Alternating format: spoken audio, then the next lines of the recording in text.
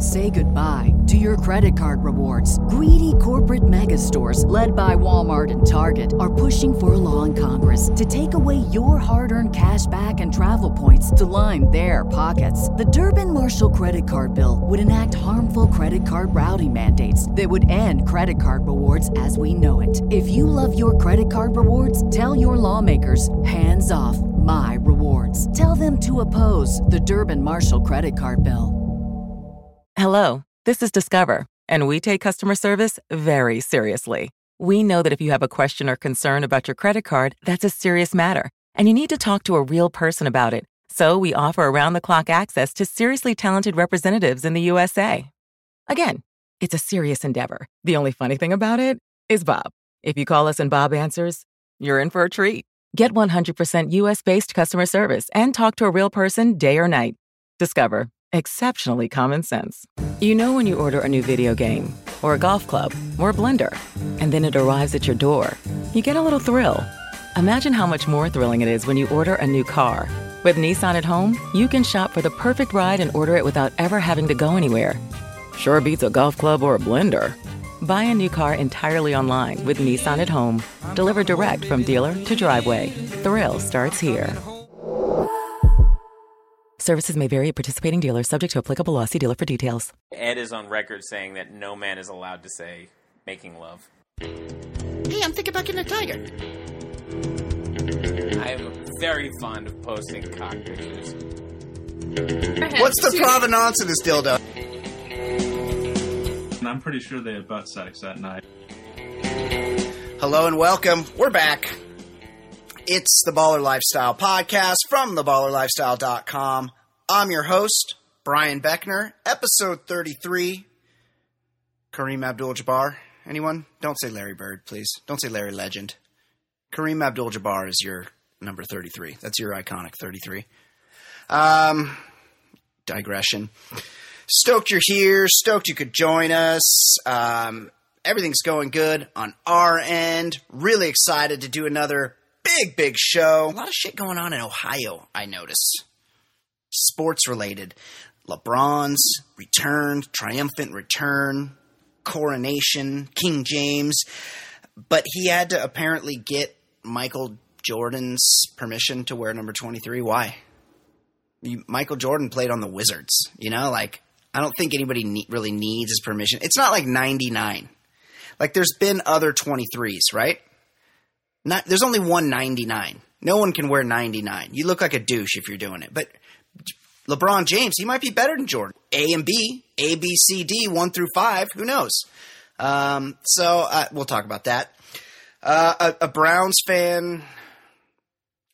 I should just stop right there. A Browns fan did something unfortunate, and we'll talk about that. And the Ohio State band, also some interesting stuff going on there. So a lot of Ohio talk. Do we have a lot of listeners on Ohio? I'll have to promote ourselves there. Speaking of that, Facebook, like our page, the Baller Lifestyle Podcast page. Tell your friends. Share it. I've been posting everything there. So if you're my friend on Facebook, you might not see all the Baller Lifestyle content because I don't always remember to share my Baller Lifestyle stuff on the Brian Beckner page.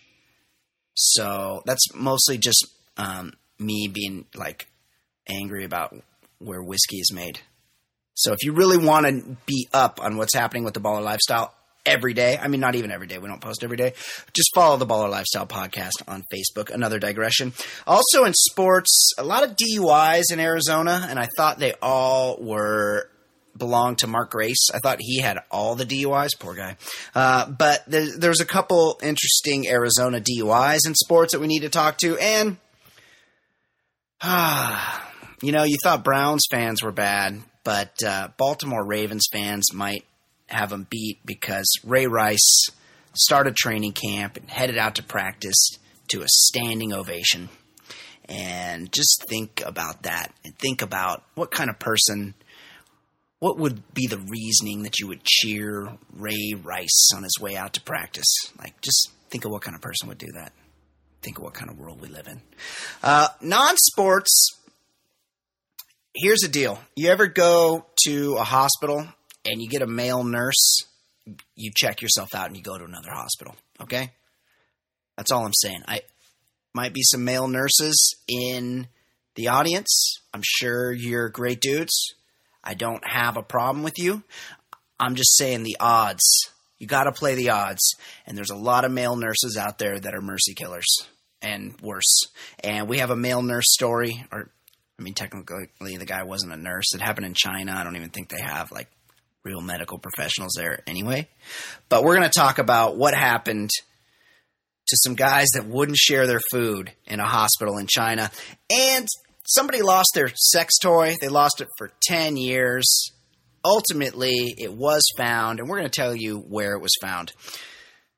Of course, after that, the segment that's sweeping the nation, everybody's talking about. Of course, I'm talking about how fucking old is this guy? That's where me and co-host Ed Daly, we both come in with a known person, and we try to guess the other person's age.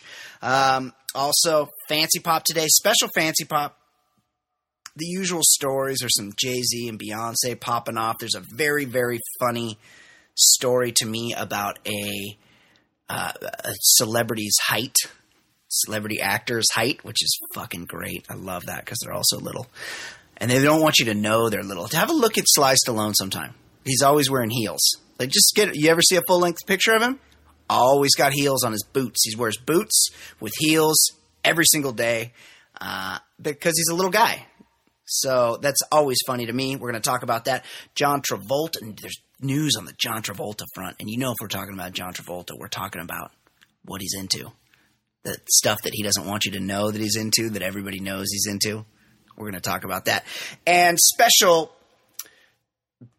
guest joining us today to talk about the Bachelorette finale. Jason Stewart will join us at the end of the show to discuss Bachelorette because the finale was last night and there was some high drams in the Bachelorette finale.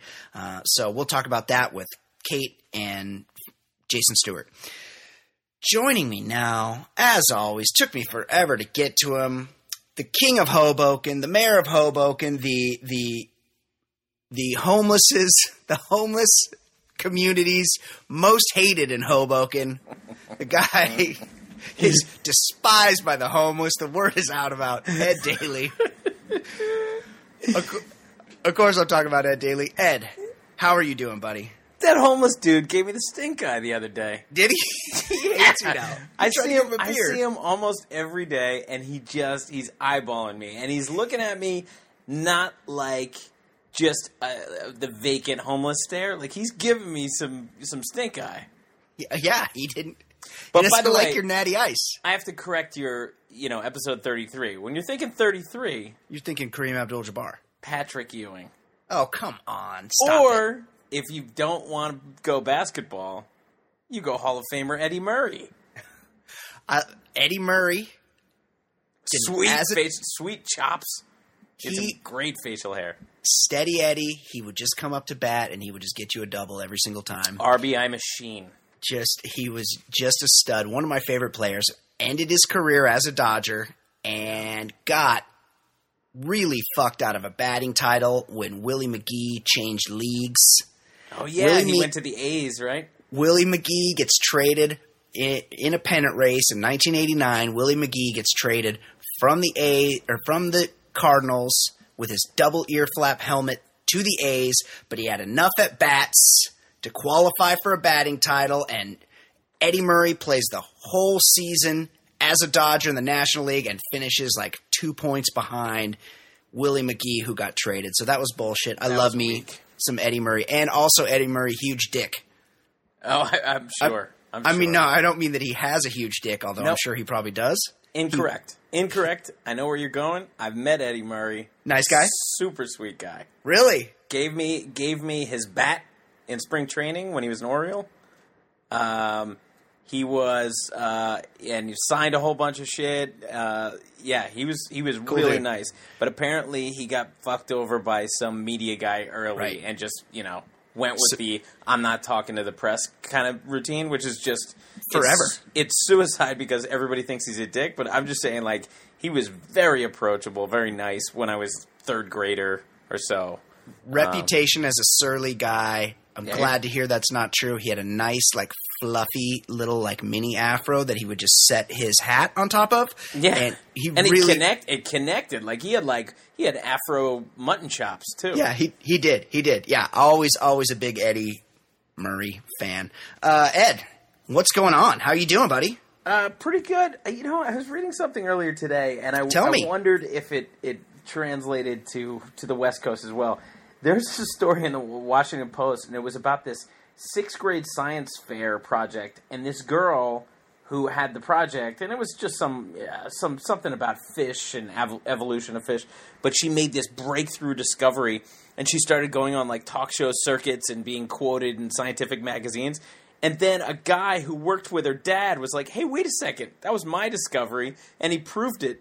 And then people are yelling at him saying, "Well, don't rain on the 6th graders parade." And it's like, this is his career, and some fucking snot-nosed shit is stealing his work. Well, and I was thinking, don't you remember... The dad's involved. But don't you remember... Of course, but don't you remember, like, when you were a kid, and, like, everybody's working on a project, and then some kid would have their dad, and it would be, like, just out of the park. They'd hit it out of the park, and I just hated those kids. Me too.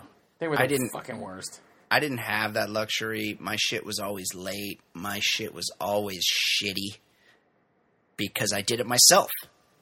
Here, if you grow up in California, Ed, when you're in 4th grade, you learn California history.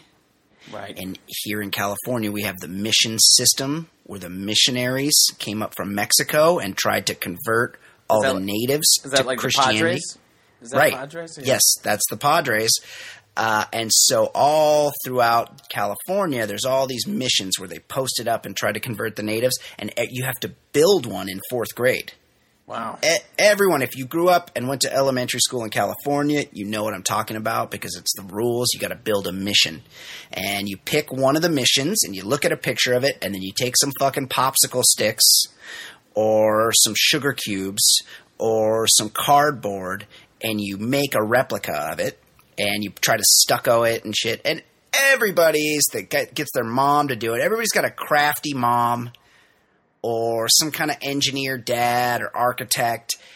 And they build them for them. I built my own. Mine was made out of popsicle sticks. And it was shitty.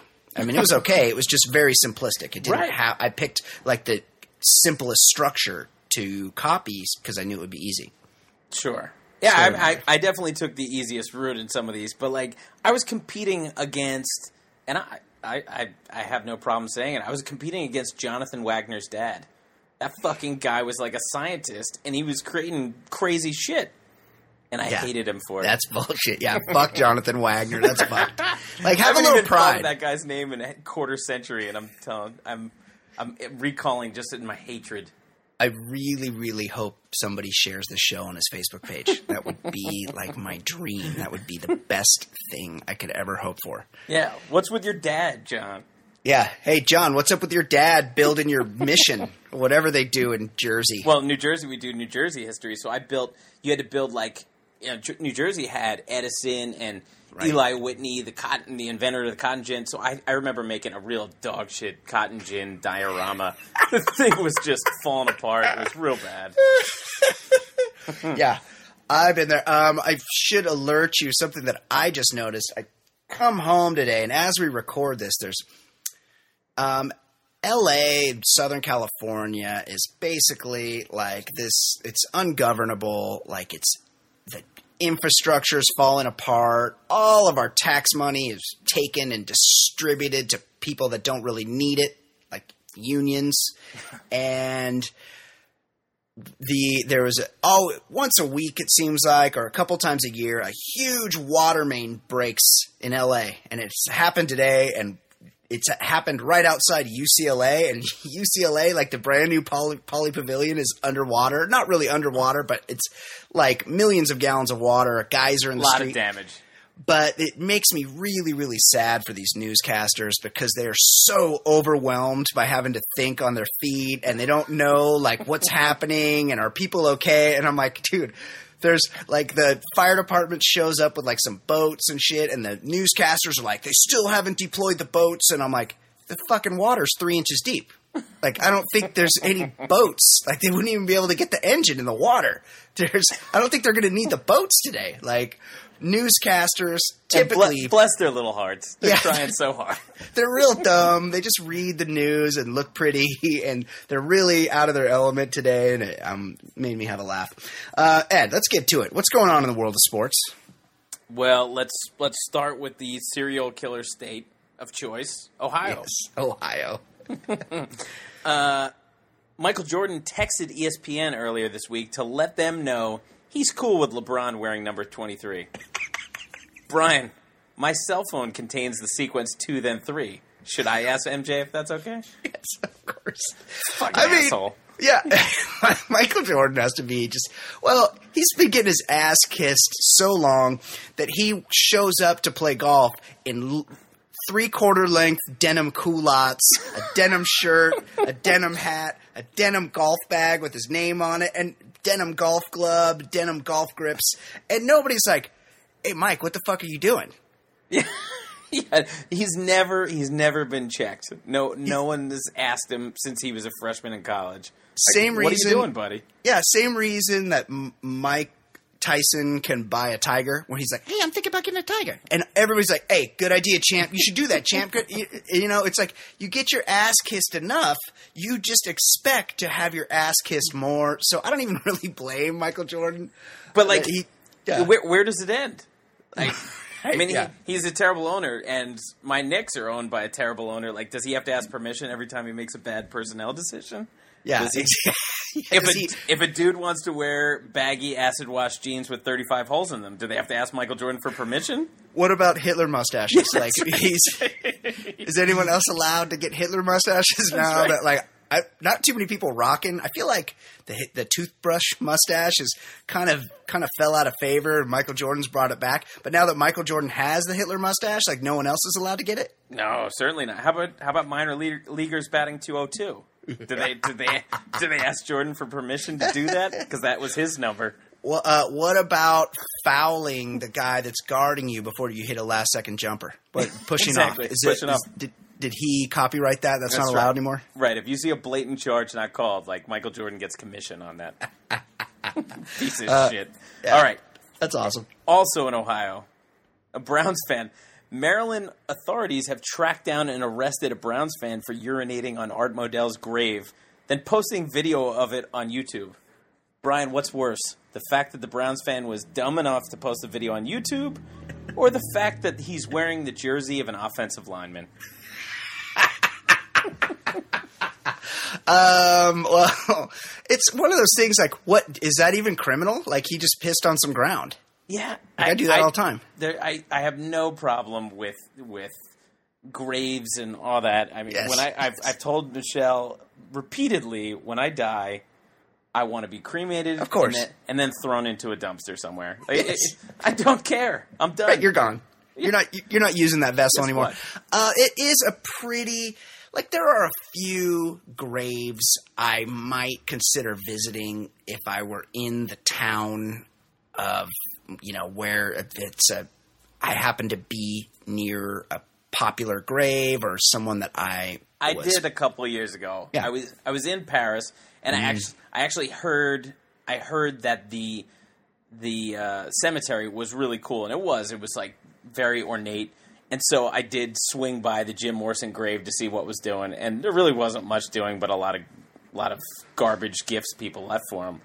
Was anybody hanging out? Yeah, there were people kind of milling around, like waiting to see if they were going to get caught smoking a joint. But like it was, it was like lots of fan art, people, giving their shitty drawings. Yeah. But I did go to a famous grave, so I can't say that I have never done it. It was a cool cemetery. It was a very cool cemetery. Isn't like Oscar Wilde buried there too? There's like a million like random old authors and poets, like just people their name or composers, like Chopin or just random people you've heard of, and they're like really ornate things. So yes, I've visited that, but like I don't know, I don't get it.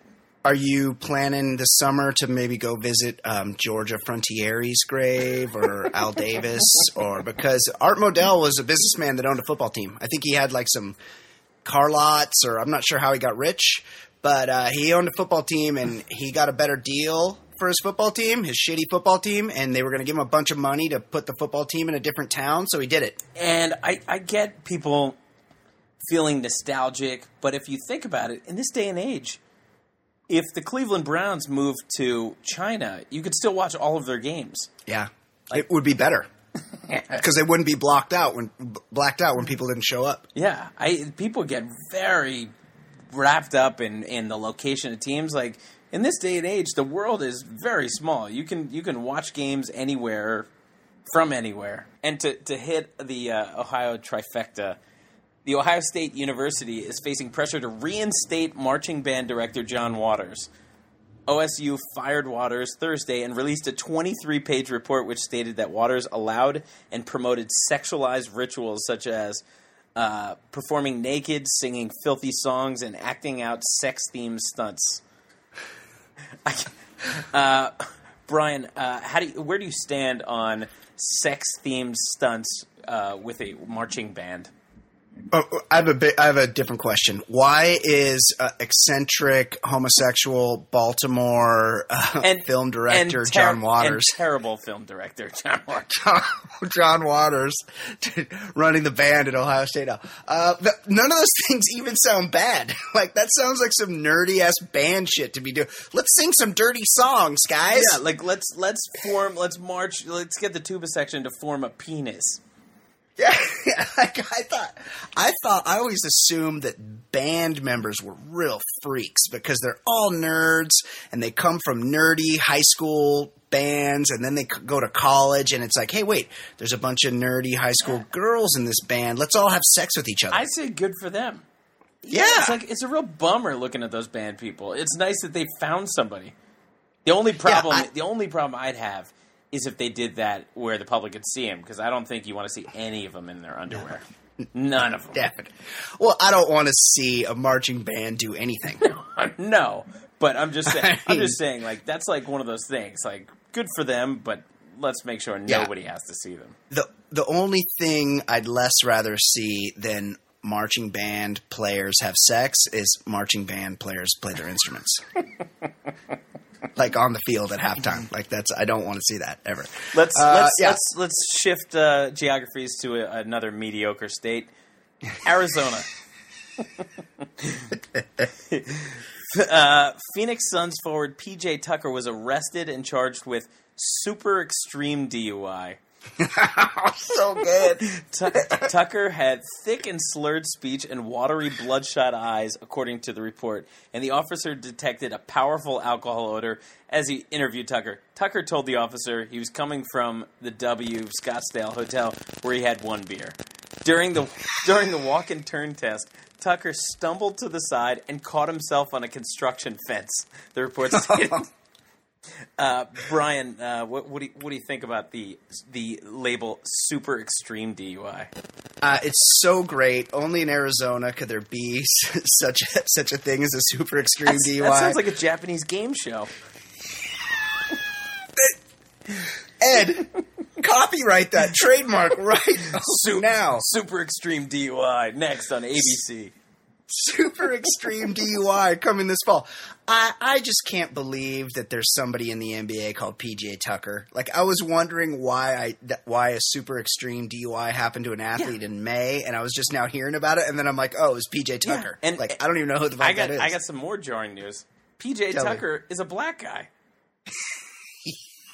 You're saying that doesn't sound like a black guy? Not really. I'd say Billy Curley sounded more black than PJ Tucker. One beer, was it like he's coming from the W Hotel? Did they fill the pool with beer? Like 0.20. I love that. Nah, I just had a beer. He caught himself in a construction fence just turning around. 0.20 means that the blood in your body is 20% alcohol. Like, you are fucking hammered. They say 0.40 is death. So he was halfway to being dead. And he's like, yeah, I had a beer. Well, like, what made him think he could drive? If you take out the Charles Barkley years, if you look at the Phoenix Suns history, they're all sort of half dead. That's true. Dan Marley. Yeah. All right. In other news from the Grand Canyon State, Cardinals Pro Bowl pass rusher John Abraham was found passed out behind the wheel of his black Dodge Challenger recently. It took the officers several minutes to wake Abraham, whose speech was very mumbled and at times slurred. Abraham appeared confused and rambled while speaking, the officer wrote in the report. Abraham said he had 2 drinks and told the officers at the scene he had been waiting on someone to pick him up, but the person never arrived. He failed a series of sobriety tests, like reciting the alphabet from C to X, and he finally gave up. All this led to him being arrested. This all seems like a guy tying one on at a strip club, except for one minor detail, Brian.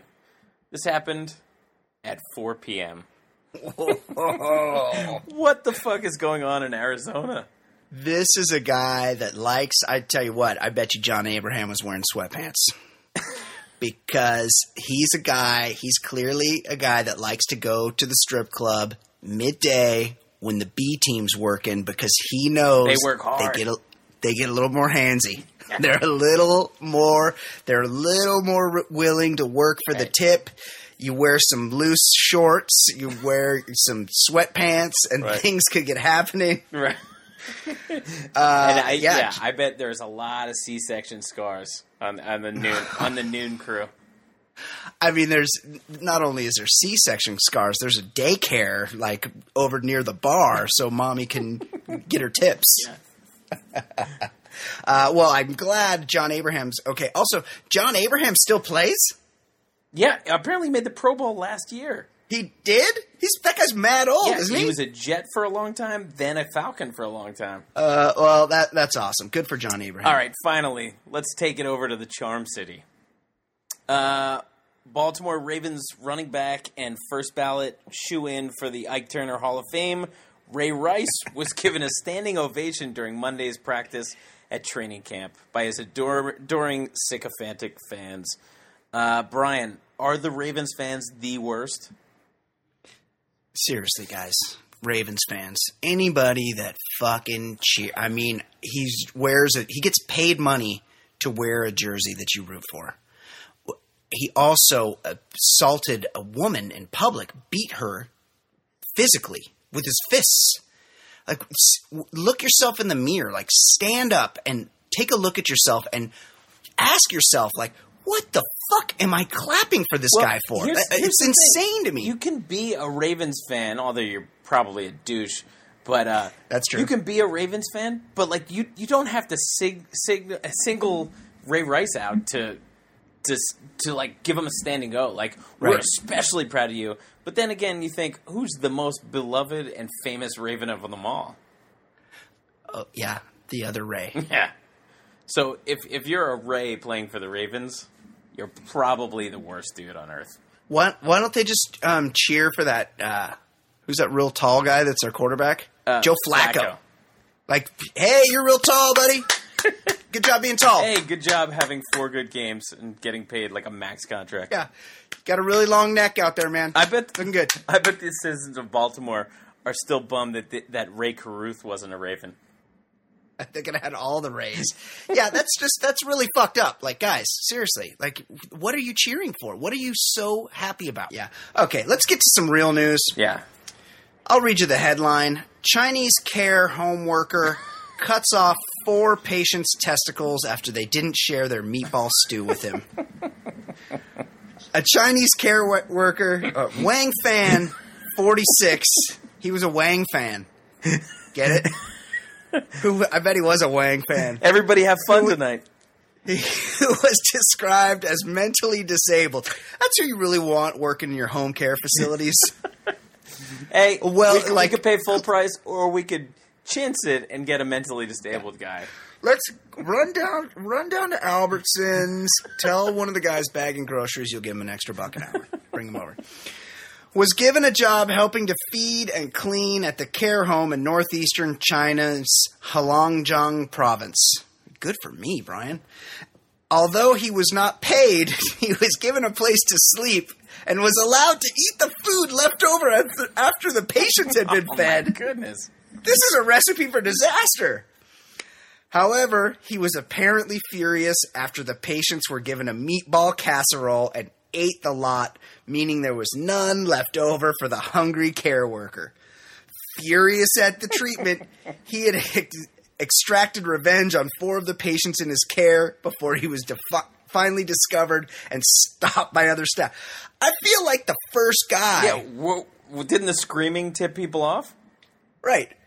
Police said he tied down the men and used a razor blade to cut off their testicles in the attack at the end of last week. Victim Chi Leong, 62, said, "I thought he was tying me down because I needed...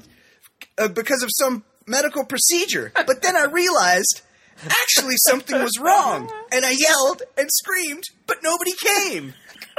Holy shit. Leong and another man aged 70 both lost their testicles. They probably weren't going to do much of them anyways. And 2 others aged 81 and 53 lost 1 testicle each. Lucky for those guys. Police said the attack... This is the best part. Police said the attacker had been drinking. Oh, really? And added that he had reportedly planned to cook and eat the testicles, which, as well as being food, he also thought had medicinal properties. Ed, will this give you pause next time Mrs. Daly cooks up a big pot of her homemade pasta sauce? Well, it brings up 2 things. One, why didn't the fucking guys give him some meatballs? Seriously. Like selfish bastards. They know this guy is not working for money. He's working for food, and they're going to hoard it. Like, listen, if you're bedridden and 70... You don't need many calories. You don't need many calories, and you shouldn't be fucking with the help. No, definitely not. Right? And should we be giving these guys casseroles? Like, it seems like a very heavy meal for these old bastards. It's true. They're bedridden. I imagine these guys are like the grandparents in Charlie and the Chocolate Factory. They're just like laying in the bed. Yes. And this guy is tying them down.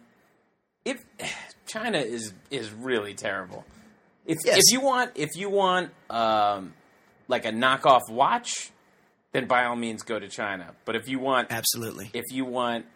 home medical care, probably you want to take that to some other country.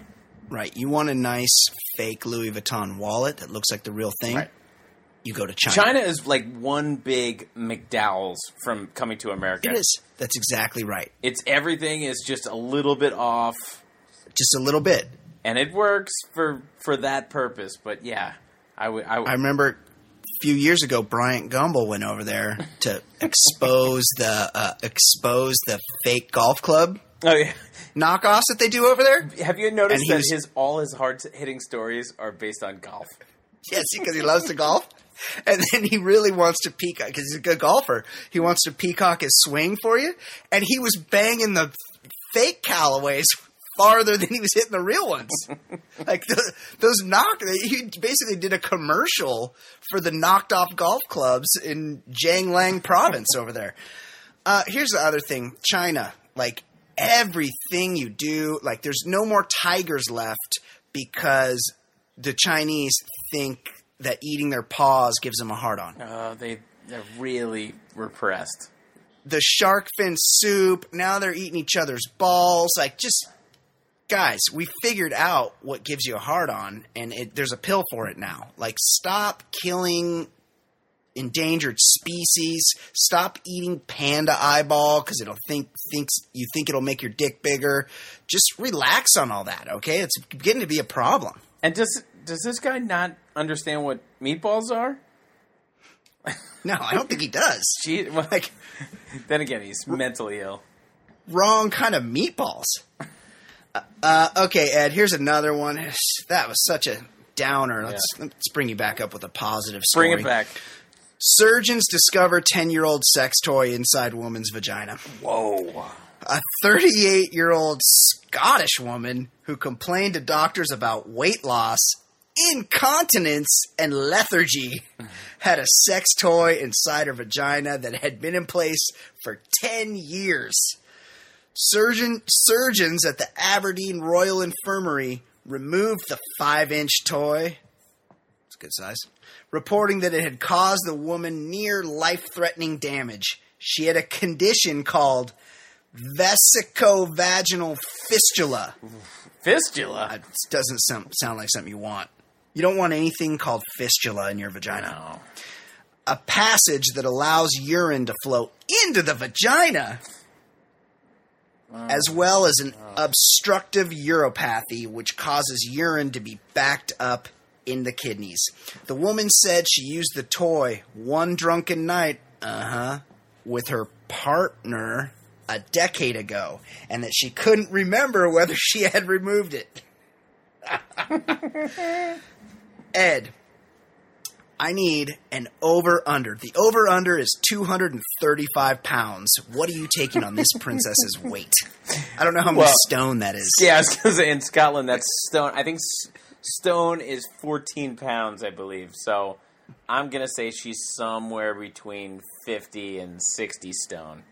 Yeah, she's a lot of stone. She's all the stone. This isn't something that just goes missing. No. And if you can't remember if you what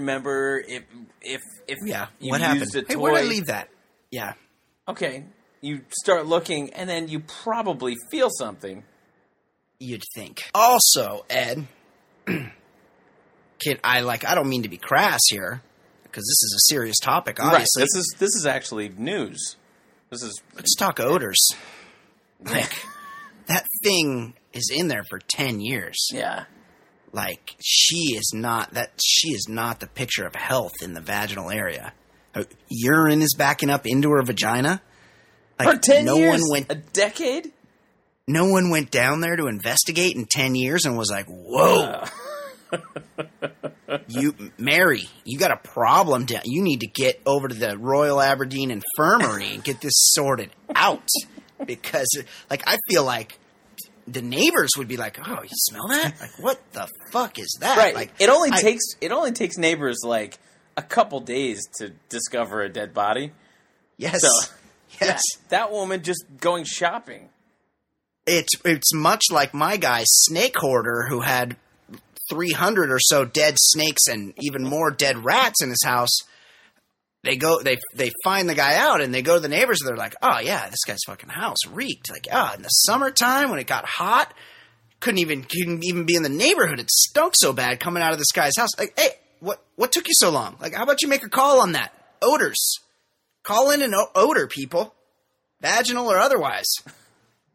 All right, Ed, it's time. You ready to do this? How fucking old is this guy? You or me?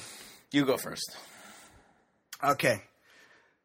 This guy was real fucking old in 1986 when he played Molly Ringwald's dad in Pretty in Pink. He smokes a lot of cigarettes. He's a little bit creepy, which kind of makes him a good actor.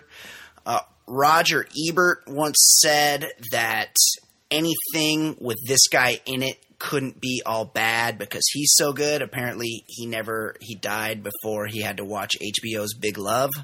Of course, I'm talking about famed. He's been in everything forever.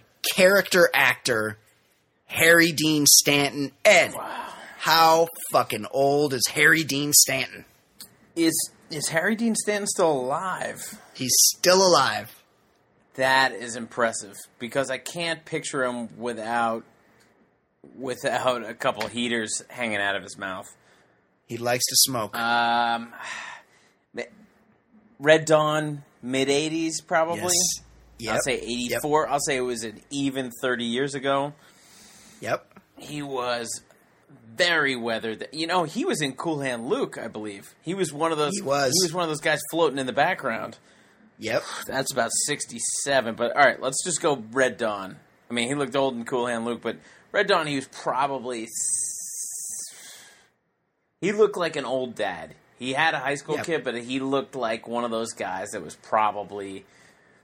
I won't say 70. I'll say he was 68 30 years ago. So, I mean, that's pretty impressive. Heavy smoker like that. He's 98 today.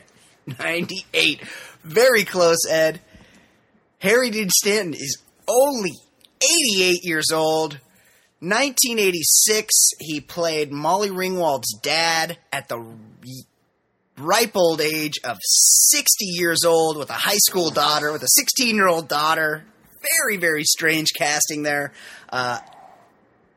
He was 60 years old at the time. 60? Harry Dean Stanton, a spry 80 years old and probably smoking a cigarette and drinking a Black Velvet as we speak. There's no doubt he's got a heater hanging out of his mouth right now. Oh, for sure. For sure. All right.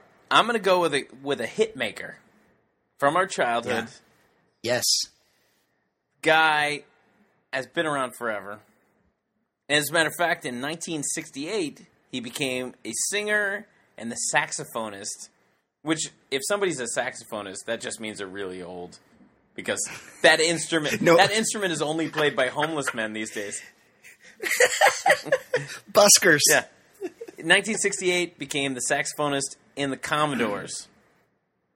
So, tell me, how old is Mr. Lionel Richie? One of my favorites. This is really tough. I've actually seen Lionel Richie recently because his daughter, Nicole, has a reality show that someone who lives in my house forces me to watch on the regs. I didn't realize she was still in the public eye. Oh, yeah, she's killing it. Lionel Richie, very, very tough because, and we've gotten into this before, black don't crack. Lionel Richie's very smooth. He's got a very shoe-polished head of hair. Right.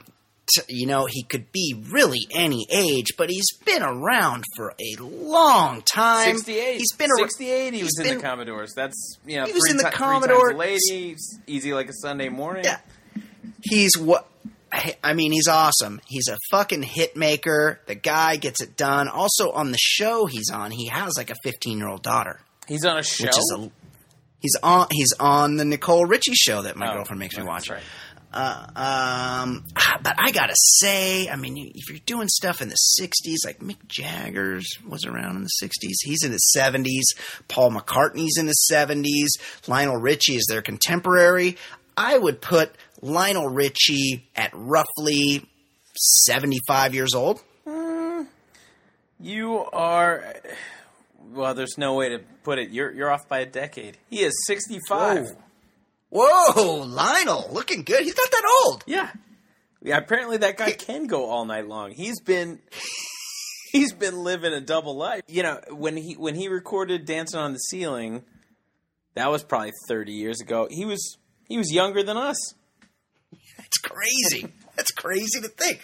Well, good for Lionel. He's looking good. Yeah. He's got a lot of hits. He's a real hit maker, and happy to see that he's not that old. Last summer, I was in London, and he was promoting a show. He was performing a big show, like maybe the Olympic Arena or something, and they're making a big deal of it. And he was being interviewed on the radio by one of the morning radio hosts was Baby Spice from the Spice Girls. Shut the fuck up. This didn't really happen. Yeah, I was in a bakery just picking up, just bakery shit. Baked goods? Baked goods. I was picking up a croissant or some bullshit in the morning. And I am hearing this radio show, and she goes, what are your thoughts on Baby Spice? And he goes, I'm sorry, I'm just, I'm not from here. I've never heard of Baby Spice. And she goes, that's me! And she was all upset. She got all hurt. Yeah, he goes, I've never heard of Baby Spice. Well, no one's heard of Baby Spice. Yeah, that was the best. I loved him even more when he did that. Okay, Ed, it's time. The Bachelorette closed out last night. A lot of stuff popped off. I know you were watching closely to see what would happen, but there's also tons and tons of other very, very interesting celebrity gossip for us to be informed about. And of course, we always do that in the segment we call Fancy Pop with our very own pop culture correspondent, Fancy Sauce. Joining us now, as always, it's time for Fancy Pop with Fancy Sauce. How you doing, Fancy? Hey, Fancy. Hey, I'm good, guys. How's it going? Hey, everything's going good on our end, Kato. Good. Tell us, what is going on? What is happening in the world of celebrity pop culture? As always, there's lots going on. Top story today.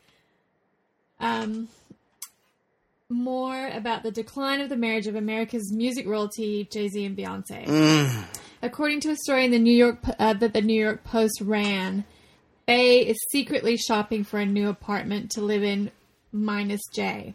The $21.5 million, 4,000 square foot penthouse on West 19th Street in Chelsea, which is less than half the size of the apartment they currently live in Tribeca, was what she was looking at.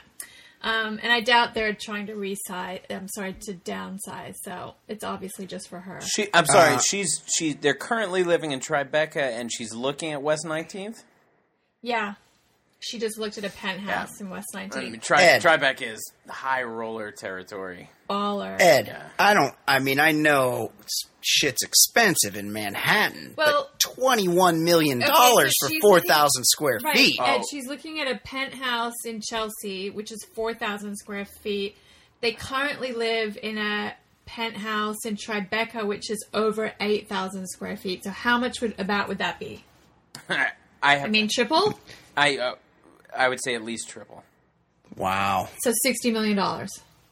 Yeah, that's crazy for an apartment. That is staggering territory. 8,000 square feet in Manhattan and in that neighborhood. I find Tribeca to be nice, but it's pretty much rich women pushing strollers around. Yeah. Right. It's not like it doesn't have. New York doesn't have the grittiness of. There's no cool factor of the 80s. It's not like and the grittiness of the 80s was also like terribly dangerous. But like Tribeca is just kind of a neutered society. Right. But at the same time, it is like high roller territory. I don't know about Chelsea. That's kind of a I don't know. I would guess that if she moves in there, all of a sudden it becomes a big deal. But Chelsea is just kind of an area. There's not a ton going on there. Right. Well, it is kind of suspect that she's looking at apartments on her own. And what's with the New York Post? They really are like on top of this, right? Aren't they? They are. They're the one. They had someone there knows someone has a source. Clearly. That's why. Page 6 gets stories. But they get stories, but like they are hell bent on this divorce. Like they want it badly, and it's.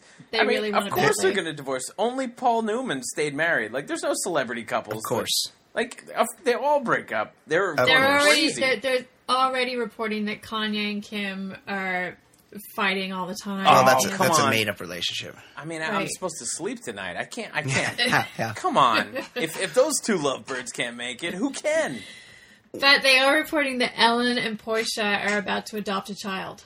Or a baby. I got to tell you, So they need to patch it up. best strategy of a relationship on the rocks is to add kids. That really, Absolutely. Sure. that like Add lowers kids in the the mix. stress level. Totally. That gives you a lot of you time. It's Really, Yeah. really calms things down. You can really concentrate and focus on each other. Any of our listeners more out sex. there, if you're More considering sex, more sleep. right, any of our listeners out there, if you're considering a divorce, please add kids to the mix. It's perfect. Great idea. All right, well we'll keep an eye on Jay-Z and Jay and Bey. Yeah, I feel like this story is not going to go away, so I'll keep you guys posted. on that. Totally. Second story. The headline reads, Kid Rock summoned to produce glass dildo in insane clown posse lawsuit. Couple of things. First of all, okay, why are they calling themselves a posse if there's only two members? That's a good question. Violent J, who if you follow me on Twitter, I think looks exactly like John Goodman in clown makeup, and Shaggy 2 Dope. They should really be called Insane Clown Couple. Or Insane Clown Duo. That story sounds like couple. that story sounds like Clown a Mad couple. Libs. So Insane Clown Posse's Psychopathic Records has been sued by a former employee for sexual harassment and wrongful termination, and Kid Rock has been dragged into it because he allegedly now owns a key piece of evidence in the case, a glass dildo. What? I mean, How does he own? Okay. Is there? From the story, the woman who is suing Psychopathic Records, Andrea Pellegrini, worked as a publicist for the label for 3 years, which apparently drove her crazy. Her legal complaints against the group include claims of sexual harassment and wrongful termination after she reported the offenses to her superiors. It turns out the dildo will serve as evidence that Pellegrino's colleagues made inappropriate sexual advances. According to court documents, psychopathic record employee Dirty Dan, there's a nice name, Dirty Dan Diamond, offered Pellegrini the sex toy after he saw that she had changed her relationship status on Facebook to single. When she declined the gift, Dirty Dan passed it along to Kid Rock. Hey, Kid Rock, you need this glass dildo? Diane's not using it anymore. The country star has what's the provenance of this dildo? Has it been in a dishwasher? This seems like the type of arguments you would see at wood shop in high school. Like, just the dregs of society. I mean, so where is the dildo now? It's been subpoenaed. I mean, does he still have it? Subpoenaed. Yeah.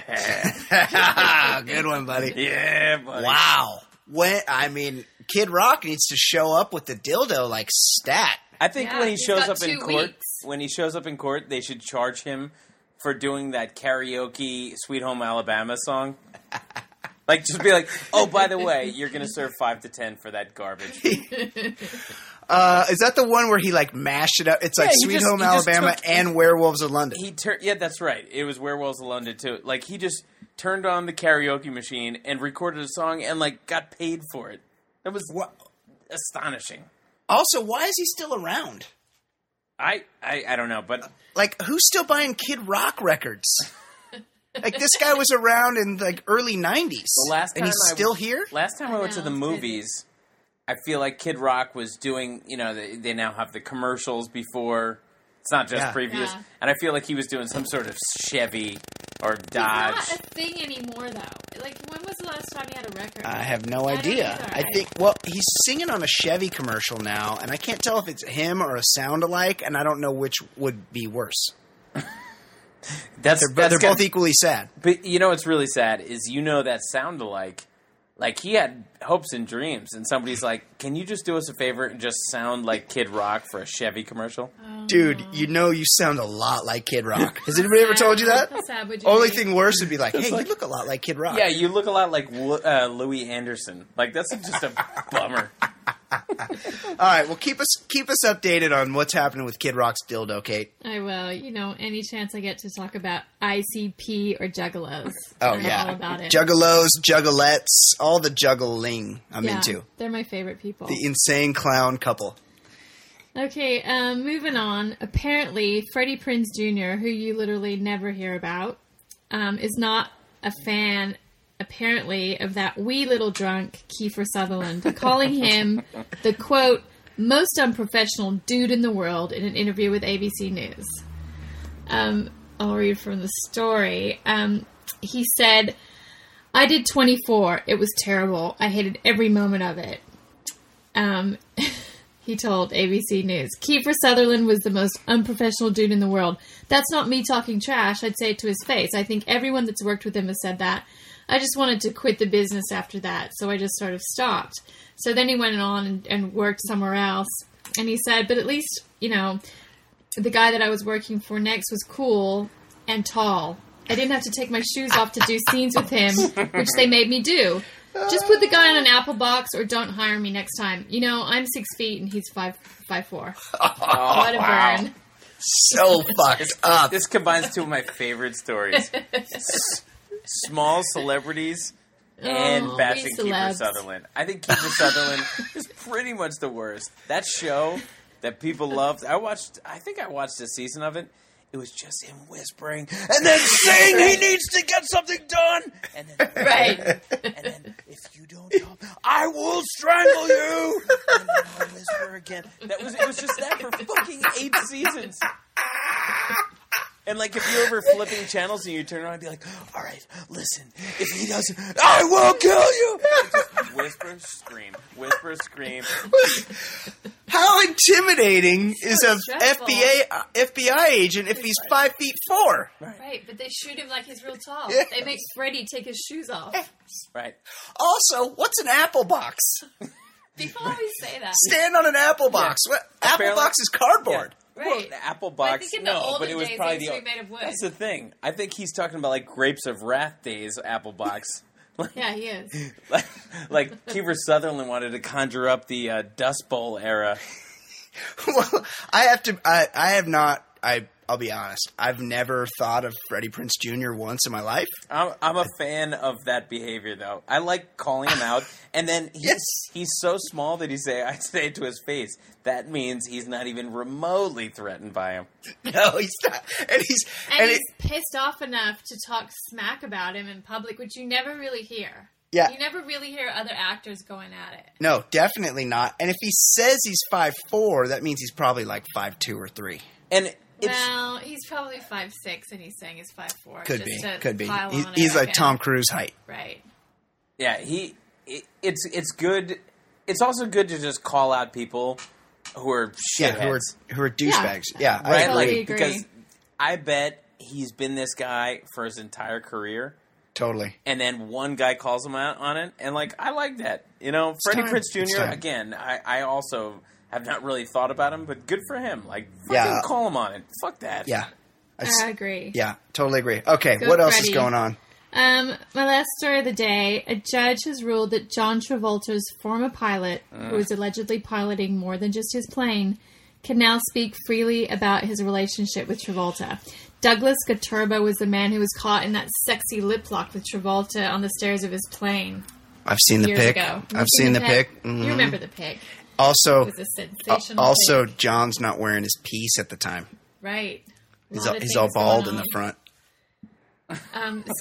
So the judges removed the gag order, and because this guy wants to tell the story of his life and those involved in it. I get the feeling the gag order meant something different, and John. Right, John had instituted his own gag order while he was employed. Right. I'd be a little scared if I was that guy, though, because Travolta's a scary Scientologist. Right. They disappear people. Right. They send them to Gold Base. Especially if you try to talk about the gayness of one of their members. Right. They're anti-gay. It's not allowed. They're anti-gay, but their two most famous members are allegedly... are gay as Easter bonnets. Closeted homosexuals. Right. That's been alleged, not by us on the show. We don't know. We have no idea. Just guessing that they're like French horns, those two. I mean, people have said that. No one on this show said it. We wouldn't say that. Why would we say it? We don't know that. No. We don't know anything about that. I've never said that L. Ron Hubbard either liked boys. That he used to park his yacht off the coast and have parties with lots of twinks. I've never said that. I don't know anything about anything that L. Ron Hubbard did, and I also don't want my address being revealed to any Scientologists because they're scary. Yeah. I want anyone who wants a visual aid. My buddy, I'm going to do a little plug. My buddy Tom wrote a book called Celebrity Vinyl, and it's all about celebrities that release their own albums. And it's really good. And there's an album that Travolta, probably in the Boy in the Plastic Bubble era, and he had an album, and he's just wearing like the plain turtleneck. And the caption underneath was, "This isn't helping the gay rumors." That's awesome. It's great. Well, his ex-boyfriend Doug, has got a story to tell. I can't wait to hear it. He's going to tell it. That's a book I'd read. We're all going to know. Yeah, I can't wait. All about their secret double life. Secret relationship. Yeah, that is awesome. All right. That's it for my fancy. That's it. We're Ed. You're signing off. You're going across the pond for tea and crumpets. Well, on a steamer. I'm chasing a lead from Fancy. She said Lindsay Lohan's living there, so yeah. I'm gonna be on-site reporter for that. You need to find her. Just head over there. Seems like I would frequent the same place as she would. Yeah, just sprinkle a little trail of cocaine down. It's like Hansel and from Gretel. Your cocaine stash. Yeah, bring your big bag instead of cocaine. of gingerbread. I'm gonna put a little yayo. Yeah, leading to the pub I'm at. This is the best part about London is that they use the word cock in almost everything. Yeah, cock and bull. Cock and bull. It's a great pub. Yeah. So I am living on a street called Laycock Street. Oh, nice. Oh, fitting. And on the corner is a place called the Famous Cock. So many Instagrams. Instagram montage of everything that you see the word cock in. Nice. Anyone who followed me on Instagram last year will know that I I am very fond of posting cock pictures. Well, take a picture of some cocks, Ed, and we'll check in with you while you're there, while you're across the pond. Absolutely, we'll check in. We'll await your return because the show is not the show without Ed Daly. That's for sure. All right, kids. But Bachelorette people, stay tuned. We're going to come back and we're going to have a Bachelorette chat with special guest Jason Stewart. Until then, Ed, we'll talk to you when we talk to you. Hopefully next week. Yeah, we'll figure it out. Sounds good, buddy. All right, kids. See you later. Ed, see you later. All right, bye-bye. Bye. Stay tuned for Jason Stewart and the Bachelorette Report.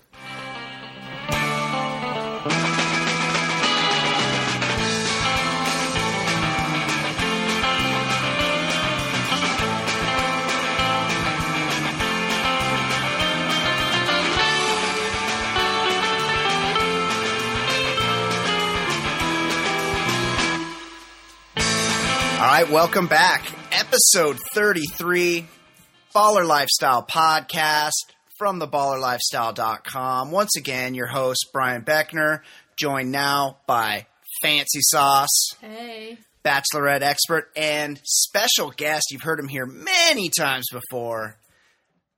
Pacific Rim gets brought up often. Barbed wire. He's had a great many interesting episodes on the show, and we're happy to have him here tonight.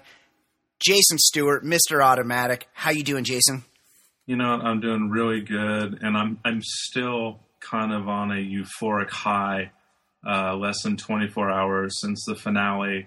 Still trying to sort out my thoughts a little bit. And your feelings. I'm hoping you guys could be therapeutic here as I try to work out my thoughts. Okay, let's get right to it then. Let's talk through your feelings. Last night was the final episode of the Bachelorette, The finale. and people come to us because they want our thoughts on what went on, and as always, we predicted it right. We had Josh the winner long ago, and that's how it went down. But that wasn't the interesting part of what happened last night. Kate, take us through what happened on the Bachelorette finale. Okay. Firstly, I didn't seek out or see any spoilers at all this season. I don't follow Reality Steve on Twitter during the season, and I certainly don't go to his website. I think it defeats the whole purpose of watching this painfully long scripted reality show / game show. Absolutely. It's an organic, natural love story. Why would anyone want... Part of the fun of it is picking who you think is going to win. Nobody wants to lift the veil on what is a pure, honest way to find true love. And think about it. I mean, the whole spoiler generation. I mean, I didn't grow up wanting to know the end of shows. It's like this. It's like this internet, information immediately generation. We're the instant gratification generation. The MTV generation. We can't wait for anything. That's true. Well, we all did wait. None of us knew what was going to happen. Kate, take us through it. But, as Brian just said, we, or more specifically, I did predict that Josh was going to win. I'll let you have this one. Not Nick. And I'm a big fan of the Grantland podcast, Right Reasons, and I love Juliet and Jacoby, but guys, come on. Like, they thought she was going to pick Nick over Josh. Jason also had his money on Nick. Yeah. Yeah, I mean, I was actually way behind you guys. I have to give this one to Kate. I'm a girl, though, and I can tell when a girl is faking it. Yeah. She was faking it with Nick. But I was actually, and this is how far behind I am, and maybe this speaks to my perceptiveness, but I kind of had Marcos. You go back about a month, and I'm like, that guy... You mean Marcus? Win this, or whatever his name is. Well, I just said Jacoby when I meant Jacoby. Yeah. Yes, the guy that's 25 and receding hairline, severely losing his hair, looks like he's going to cry at the drop of a penny. Likes to dance naked at nightclubs in the daytime. He was actually, she was kind of into him early on, or she made it seem like she was into him. She thought he was hot, which is also right. Weird. He was definitely in shape. So take us through what happened on the episode last night. Okay, so last night's finale of The Bachelorette wasn't unusual in any way. There were, as usual, the two supposed frontrunners, like there always are, and she picked one. Who we all now know was ex-baseball player turned professional brother turned reality show contestant Josh Murray. I think the signs were there all along. There were the usual plot points in this very tired format. The introduction of the guys to the parents, where again we got to witness how immature man-child Nick really is. He makes me uncomfortable to watch. Yeah, that was Jason. What do you think? The date with Nick and her family, he was very intimidated by her family. He was very nervous. That was uncomfortable, no? The only thing that was more nervous or awkward than he was how uncomfortable I was with how tight his shorts and shirt were. You really...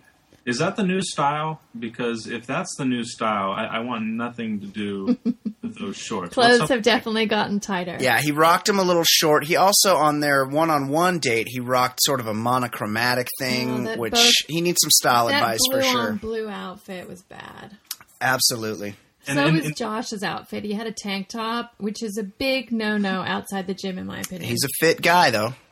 I was going to say, if I have those guns and that skin and those gorgeous teeth, I don't know if I'm ever wearing a shirt, let alone a tank top. He does look good. He's very fit. He's gorgeous, as you like to call men often, Jason. He has nice hair. Let's be honest. He lives in Atlanta. They live 5 minutes away from each other. She constantly was saying, "You're the kind of guy I've dated before." Like this was happening. She's attracted to him. Absolutely. He does it for her. And Nick, I'm sure we'll get into this more, but let's be honest. Nick was a bitch. He was very much the female in the relationship. He was saying a lot of weird things, like Andy, I assume, is Jewish. He said a lot of well, if we have kids, religion's not a big deal, and we can live anywhere you want to live. And he was really, really. He was acting like a bitch, and that is not a way to attract a woman. My favorite. Jason and I, as ladies' men, we know this. My favorite was when he was describing what life would be like post the show, and he was like, what would a typical day be like? And he'd be like, oh, we'd go to work, and then we'd come home, and we'd hit the gym together, and maybe go to Kmart, and then just come home and chill. I was like, someone shoot me in the face now. I don't recall a Kmart trip being involved, but that makes it a lot better.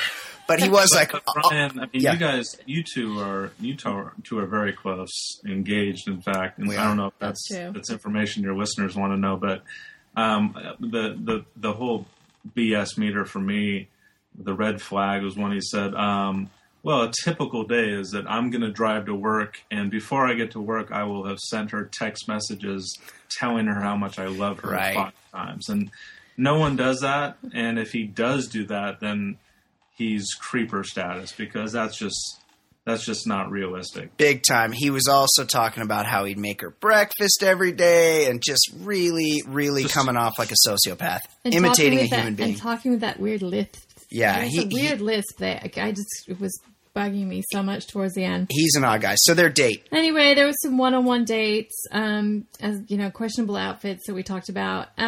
So they filmed these last moments of intimacy between Andy and each of the guys, which I found also really cringeful to watch. Yeah. And particularly her and Josh on the boat. On the boat. It wasn't good weather. It was just...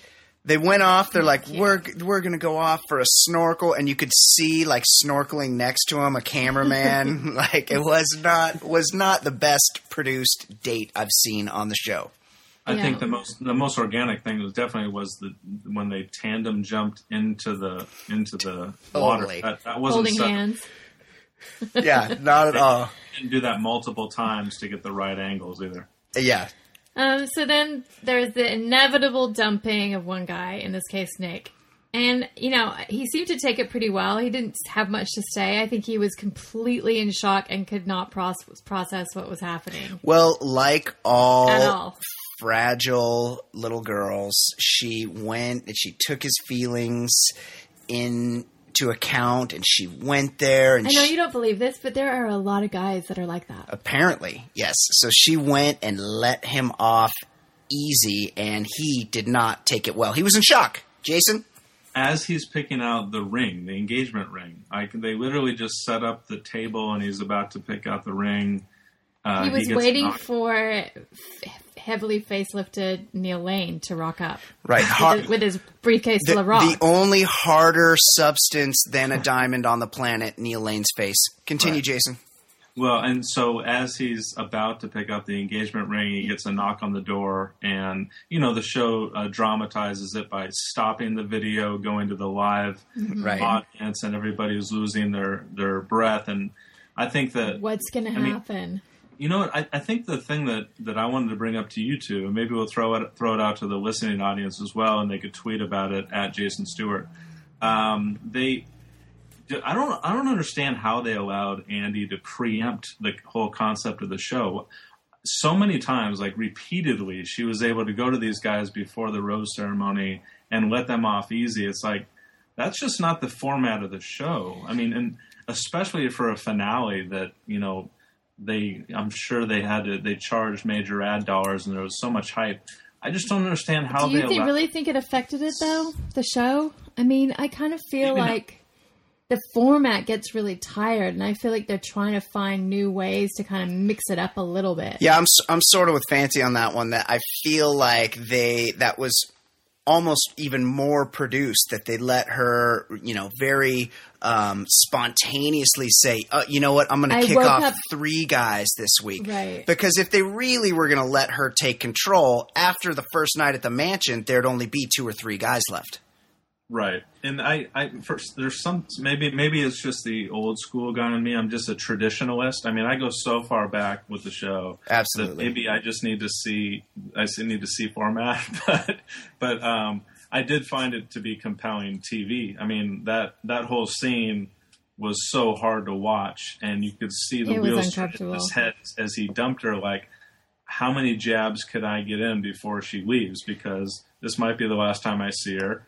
And he really tried. I give him credit for that. He got in a couple pretty good jabs, and then really saved the knockout blow for after the rose. Okay, don't give that away just yet. That's absolutely true. But you could see the roots, the base level sociopath that Nick was, and it was shown right there in that moment. I mean, the reason that Nick was so hated by all the other guys throughout this season is because he was accused of playing the game too hard and too well, and always being strategic and thinking about the next step. Hold on, Kate. Are you saying that he wasn't there for the right reasons? I'm saying that he was fully aware that it was a game show and that there was one winner, and that his personality never allowed him for one moment to think that he was the one that was going to get played, that he could lose. He was he was that overconfident that it never crossed his mind. That was why this has been so hard for him to take. That's because his mom and his 14 older sisters have told him he's special for his whole life. Right, probably. Yeah. That's the problem. Okay, anyway, continue. So Josh had a very different day. He got to meet up with Neil Lane and pick out a really daggy ring, the kind, that rich people with no taste like, and, he was all in. Like, he was nervous, but, he got to propose and she accepted, and all of America got to watch Andy finally profess her love to Josh, because she's not allowed to say I love you to anyone until the very end, until the guy she picks. That's right. She was very much a dude. She got a bunch of guys saying "I love you" to her, and she sort of played them all. And we can get more into this in a minute, but there is really, really a double standard at work here, especially in terms of the fantasy suite situation. Continue, Kate. Mm-hmm. So we watched them, get engaged. The whole thing makes my skin crawl, but I will admit these two people don't seem to be faking it for the cameras. I mean, they either really feel it, or they really fooled themselves into thinking they really feel it. What is awkward about proposing on television to someone that you've been in the company of for about 10 hours? And that you've slept with, one night. Yeah, and that you banged once. You could get it in. The night after. I do agree, she banged the other contestant. I do agree in that I think they are two extremely shallow people that were not faking it. I think she made the shallow choice. He's a shallow guy. Yeah. They're kind of 2 peas in a pod here. Right. But I don't think he's shallow as much as I think he's simple. Well, they're 2 people that would agree to appear on The Bachelor. This is true. Exactly. Yeah. And she appeared twice. Okay, let's get to the best part, though. But could Hold on, let Oh, Jason sorry. make his Go point. ahead. Yeah, could I rehash a little bit on the proposal? And the way that the show's set up is that they usually have the contestant spill their heart to the subject, and then the subject either lets them down or accepts, or tells them that they also love them. So last night, as Josh was like true to form. I mean, and I've been saying this all season, and I did it again last night. He's your typical baseball player, and that entire time that he's telling her how much he loved her, he slammed as many cliches into that answer as he possibly could. Yeah. And like every ball player does, if you watch any post game around the major leagues right now, every Major League Baseball player, with the exception of few, is just like racing to get to the end of the answer. Like it's just, we played a pretty good game tonight. But what is that? Why do they do that? It's weird. It's because they're not very smart. Yeah, right. Yeah. They just rely on. He does like to get in like 2,500 words a minute. Yeah. But you have to. I mean, as a woman, Kate, were you at all touched by his words? They just seem to be rammed in and Now I can't even remember what he said, to be honest. I don't think anybody wasn't anything memorable. I think it wasn't as cringeful as Nick's story from the last episode. Nick's that little book that was so weird. But Josh had like written, he got out his crayon and like mashed some words onto a piece of paper, and that was a bit. And then he read it to her, and that was a bit odd. I'll be honest. I covered my face at that point. Okay, continue, Kate. The best part though came during the After the Rose post show. Where we saw that Chris Harrison informed us that Nick has been basically trying to stalk Andy since she dumped him on the show. He tried to follow her to Mexico. How did he know she was in Mexico? Well, he found out that she was going to Mexico on vacation and called up Chris Harrison and wanted to go there and talk to her. I don't think he actually went there, though. I think that he just wanted to. He also showed up at the Mental All and wanted to see her, and apparently that letter that was mysteriously delivered by Harrison to Andy last week was a letter from Nick. So finally he's in studio and he's allowed, aka he and Andy were contractually bound to sit down in front of the studio audience, millions of viewers, so he could ask her what the fuck happened. This was the best part of the whole thing. Yes, absolutely. It was like he didn't realize the whole time that he could, like I said, that he could be the one that could lose because he was so overconfident. No, because he's a sociopath. He's been trying to process this, and he thinks it's heartbreak, but I think it's just rejection and his ego and his kind of sociopathic personality that is really struggling with. He didn't win. He's not the winner. Yeah, his sister moms have told him that he's special his whole life, and now he's only just now realized that he isn't. And something really humiliating about being the one who was strung along for the sake of TV. Right. She really did a good job. She did a bang-up job. She's a good actress. I've said it before, and I'll say it again, and I'll say it till the end. This is the genius of The Bachelor. The only people that don't know that they are contestants on a game show are the contestants on the game show. Has he never watched the show before? Right. You lost on The Price is Right, guy. Take your home version and your Rice-A-Roni and your Bubblicious and bounce. That's what happens. You lost on a game show. I wish someone, when they got dumped, would just sit there and go fuck, damn it, you got me. You got me really good. Bummer. I thought I was going to win. Meanwhile, the third and fourth place guys get it. They're going home to their hometown. They're going out to the club. They're slaying it with their newfound Bachelor fame. And Nick's still crying that he lost and trying to slut shame Andy Dorfman. That was fucked up. And to kind of set that up, it was like he had several months. I don't know when they stopped filming. It's been a couple months. May or something. To think about what to say. He knew exactly the situation he was going to be put in. And if you watch last night, if you watch it back, he's like him and Han and trying to choose his words, and he's not quite sure what he wants to say.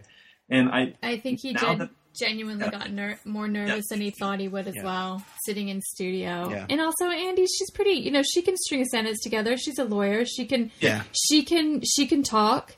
And he wasn't getting what he wanted from her. Finish your thought, There was Jason. no remorse. Not at all. And I think that kind of fed into it, in that he knew that if he was going to say something, that she was going to be there right away to defend herself, and that's kind of intimidating. But I do think that he eventually got to maybe the biggest bombshell in the history of the show, and I confirmed it with the aforementioned Reality Steve, that this is the first time this has ever been acknowledged on camera live. And what did he say, Kate? He said, quote, "Knowing how in love with you I was, if you weren't in love with me, I'm just not sure why you made love with me." Okay. And one thing, this is the biggest thing to come out of last night's Bachelorette viewing, was that someone used the term making love. Huge problem. Yeah. Huge issue. Ed Daly, who couldn't be here with us tonight, wants it known that he is strictly in the anti-make love camp. Right. There was an audible gasp from the audience. You're not supposed to talk about the sex stuff. No. That's the rule. And as you said, Jason, it's the first time in Bachelor or Bachelorette history a jilted or otherwise contestant has actually said that he or she had actual sex in the fantasy And suite. you could tell he had it holstered because he was working up to say it. He was working up the courage. He had pause, and then he kind of couldn't get it out real definite because he wasn't sure that he wanted to go through with it, but he had it ready to go, and he said it, didn't he? And it was he had this zinger locked and loaded. Yep. It's do I do it? How do I deliver it? Once I do deliver it, she's going to be blown away. And her reaction was... She gathered herself pretty quickly. Yeah, not surprisingly, she owned it. She's an attorney. I don't know what you're talking about, or just glossed over it. Yeah. But she basically said that's something private between two people. She said, first of all, that was below the belt. That's something I think is private. Sort of a baddie. Should be kept private. And that's right. It was a low blow for sure.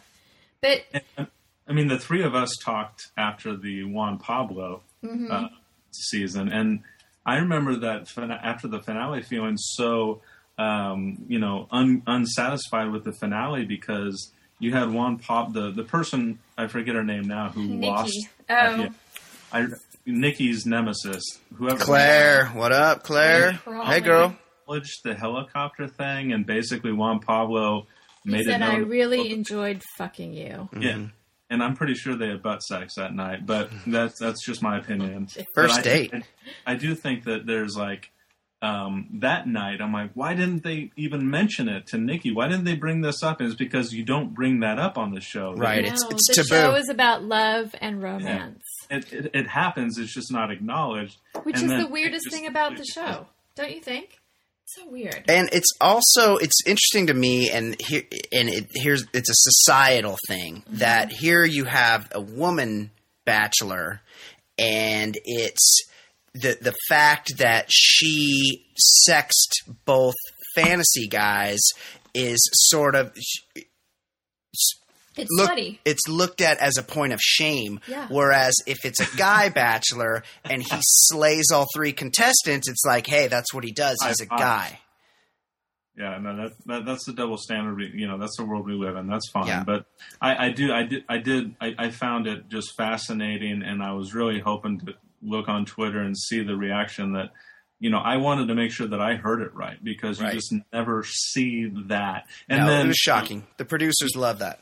You jump ahead to, you come back after the break and she's all smiles, hugging on her fiance, and that subject is never even brought up. Hey, dude, your fiance just acknowledged that she screwed the guy that you're competing against. Brian and I talked about that, and I feel like she gave Josh a heads up, like he knew, but having somebody announce it on TV that his fiance recently sexed the other contestant, we think his ego is a little bruised. Oh, absolutely. As a guy, Jason, you're a guy. As a guy, we all have egos, and that would be a tough thing to wear, going on TV, knowing that the world knows that your chick, your fiance, who you've proposed to, who you've pledged your love, was absolutely getting worn out just the night before. I don't think Nick is wearing anyone out. Well, probably not. I think he seems like a very effeminate lover. Absolutely. He's a missionary guy all the way. In his defense, though, he cries only afterwards. He's never had sex with are his sisters and mom. That's true. Yeah, absolutely. Well, they talk history, so he's probably not very experienced. Nick strikes me as someone who gets a little like emotional and maybe cries a little bit after sex. Oh, definitely, and he's not familiar with the female anatomy. He needs to be introduced to the clitoris. He needs to learn to take his time. I felt like Josh nipple was really, play, all the above. I felt like Josh was really overcompensating, making comments about how he was trying to knock Andy up. Yeah. He was very trying to seem like a man and very territorial. Like had his arms around her. He was the alpha male. Totally. It was too alpha male though. Tough. I get into this every night. That guy maybe had it once, but I'm in this thing every single night, and I'm going to tell the world. Now, the thing with Josh that I'm kind of annoyed with, and Kate, as a woman who could speak to this, what do you think of all of his like touchiness and like grabbing on her arms and constantly rubbing? It really weirded me out. You could tell Andy didn't like it. I feel like he's controlling and jealous. She insecure, and she sort of. There were a lot of signs there. She said, "Well, yeah, we'll probably start planning a wedding," and she's like, "He's more into it. He wants it sooner than I do. He wants to get married in the spring, and she wants to wait a while." Yeah, this is not going to last. This is another Roberto and Ali Fedodowski. Who's another couple? Oh, no, I think these guys are going all the way. You think they'll get married? marriage? I think they're going to get married on TV. Wow. Yeah. No, I think they've committed. Unless he really turns out to be like super controlling, insecure, jealous guy. Yeah. They're going all the way. Wow, interesting. And back to Nick and this whole making love thing. Like, who calls it making love? Like, I mean, it doesn't mean what it literally is. Like, it's an awful euphemism for sex, which old people and parents who are trying to explain sex to young children use, period. But let's be honest. Nick uses making love because Nick's a sociopath that probably has a crawl space filled with bodies. Right. He came at her, though, like, only people who are, quote, in love can make love. Like, yeah, so creepy. I mean... So what? You said you loved her. She had sex with you. Yeah. Like, where's the crime? Yeah. Be stoked. You don't need to be in love with someone to have sex with them. Andy's pretty smoking. It happens every day on Tinder. Right. Yeah, exactly. He's tragically, emotionally immature. Like, not put a notch in the belt, go back to Chicago, he needs to grow up and do some work. And he doesn't need to get married to anyone anytime soon. No, he's like 4 years older than Josh and was seemed much less of a mature man. Okay, so does that wrap it up, Kate? Yeah, and who's the next Bachelor? Has it been announced? They didn't announce it last night. They didn't announce it, but it seems pretty clear that it's going to be Farmer Chris. Studio, and Chris Harrison kept making lots of jokes and slapping him on the back, and it seemed pretty obvious. But next up, we've got Bachelor in Paradise, which starts next Monday. Jason, you fired up for Bachelor in Paradise? It's so good. Have you seen the trailer for it? There's a lot of good spoilers online, actually. It looks like it's going to be a good show. I'm excited. One spoiler I read today, read that contestant Michelle Kajawa from Jake Pavelka, a.k.a. Jake the Pilot season. Another sociopath. She was also on the first season of Bachelor Pad. She gets herself into a sticky situation. Apparently, she got caught with one of the show's sound guys in her room.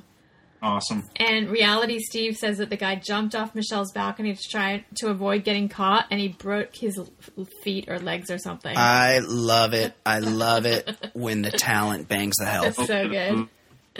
Also, like sound guy, it's a pretty low rung of the who you could sex on the set.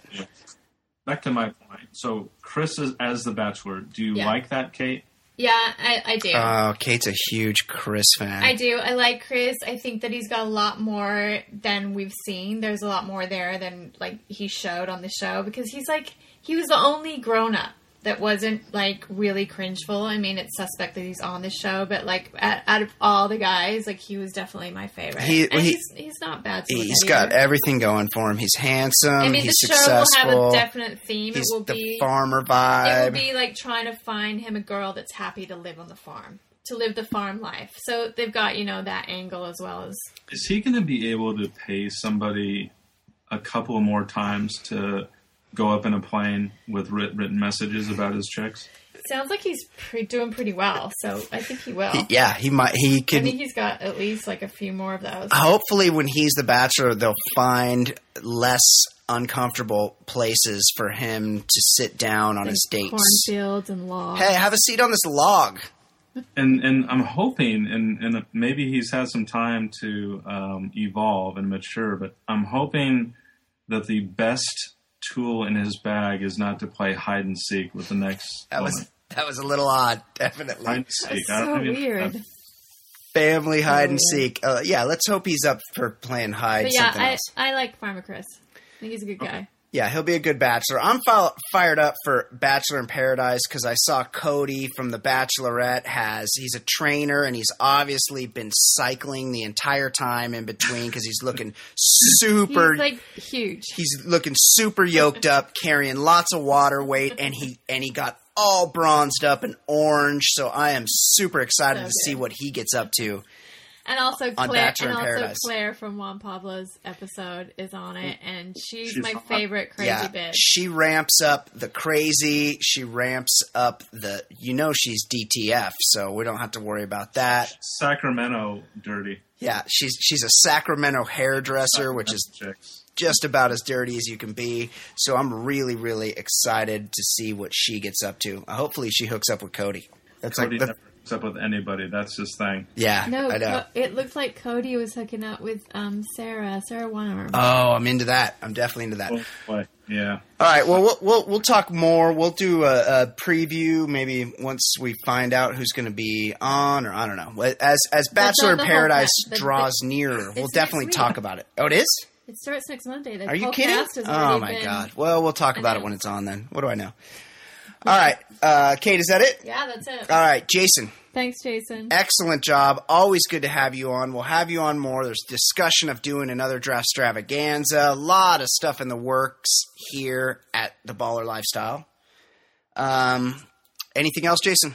No, we're good. Thanks for having me again, guys. I'm always up for this. You know that. And until next time, I'll see you all on Twitter. Absolutely. Follow Jason Stewart at Jason Stewart on Twitter. Follow him on Instagram. Same for all of us. If you don't follow me, why are you listening? Like our Facebook page, obviously, the Baller Lifestyle Podcast. Until next week, for Ed Daly, for Jason Stewart, for Fancy Sauce, I'm Brian Beckner. This is the Baller Lifestyle Podcast. We'll see you next week.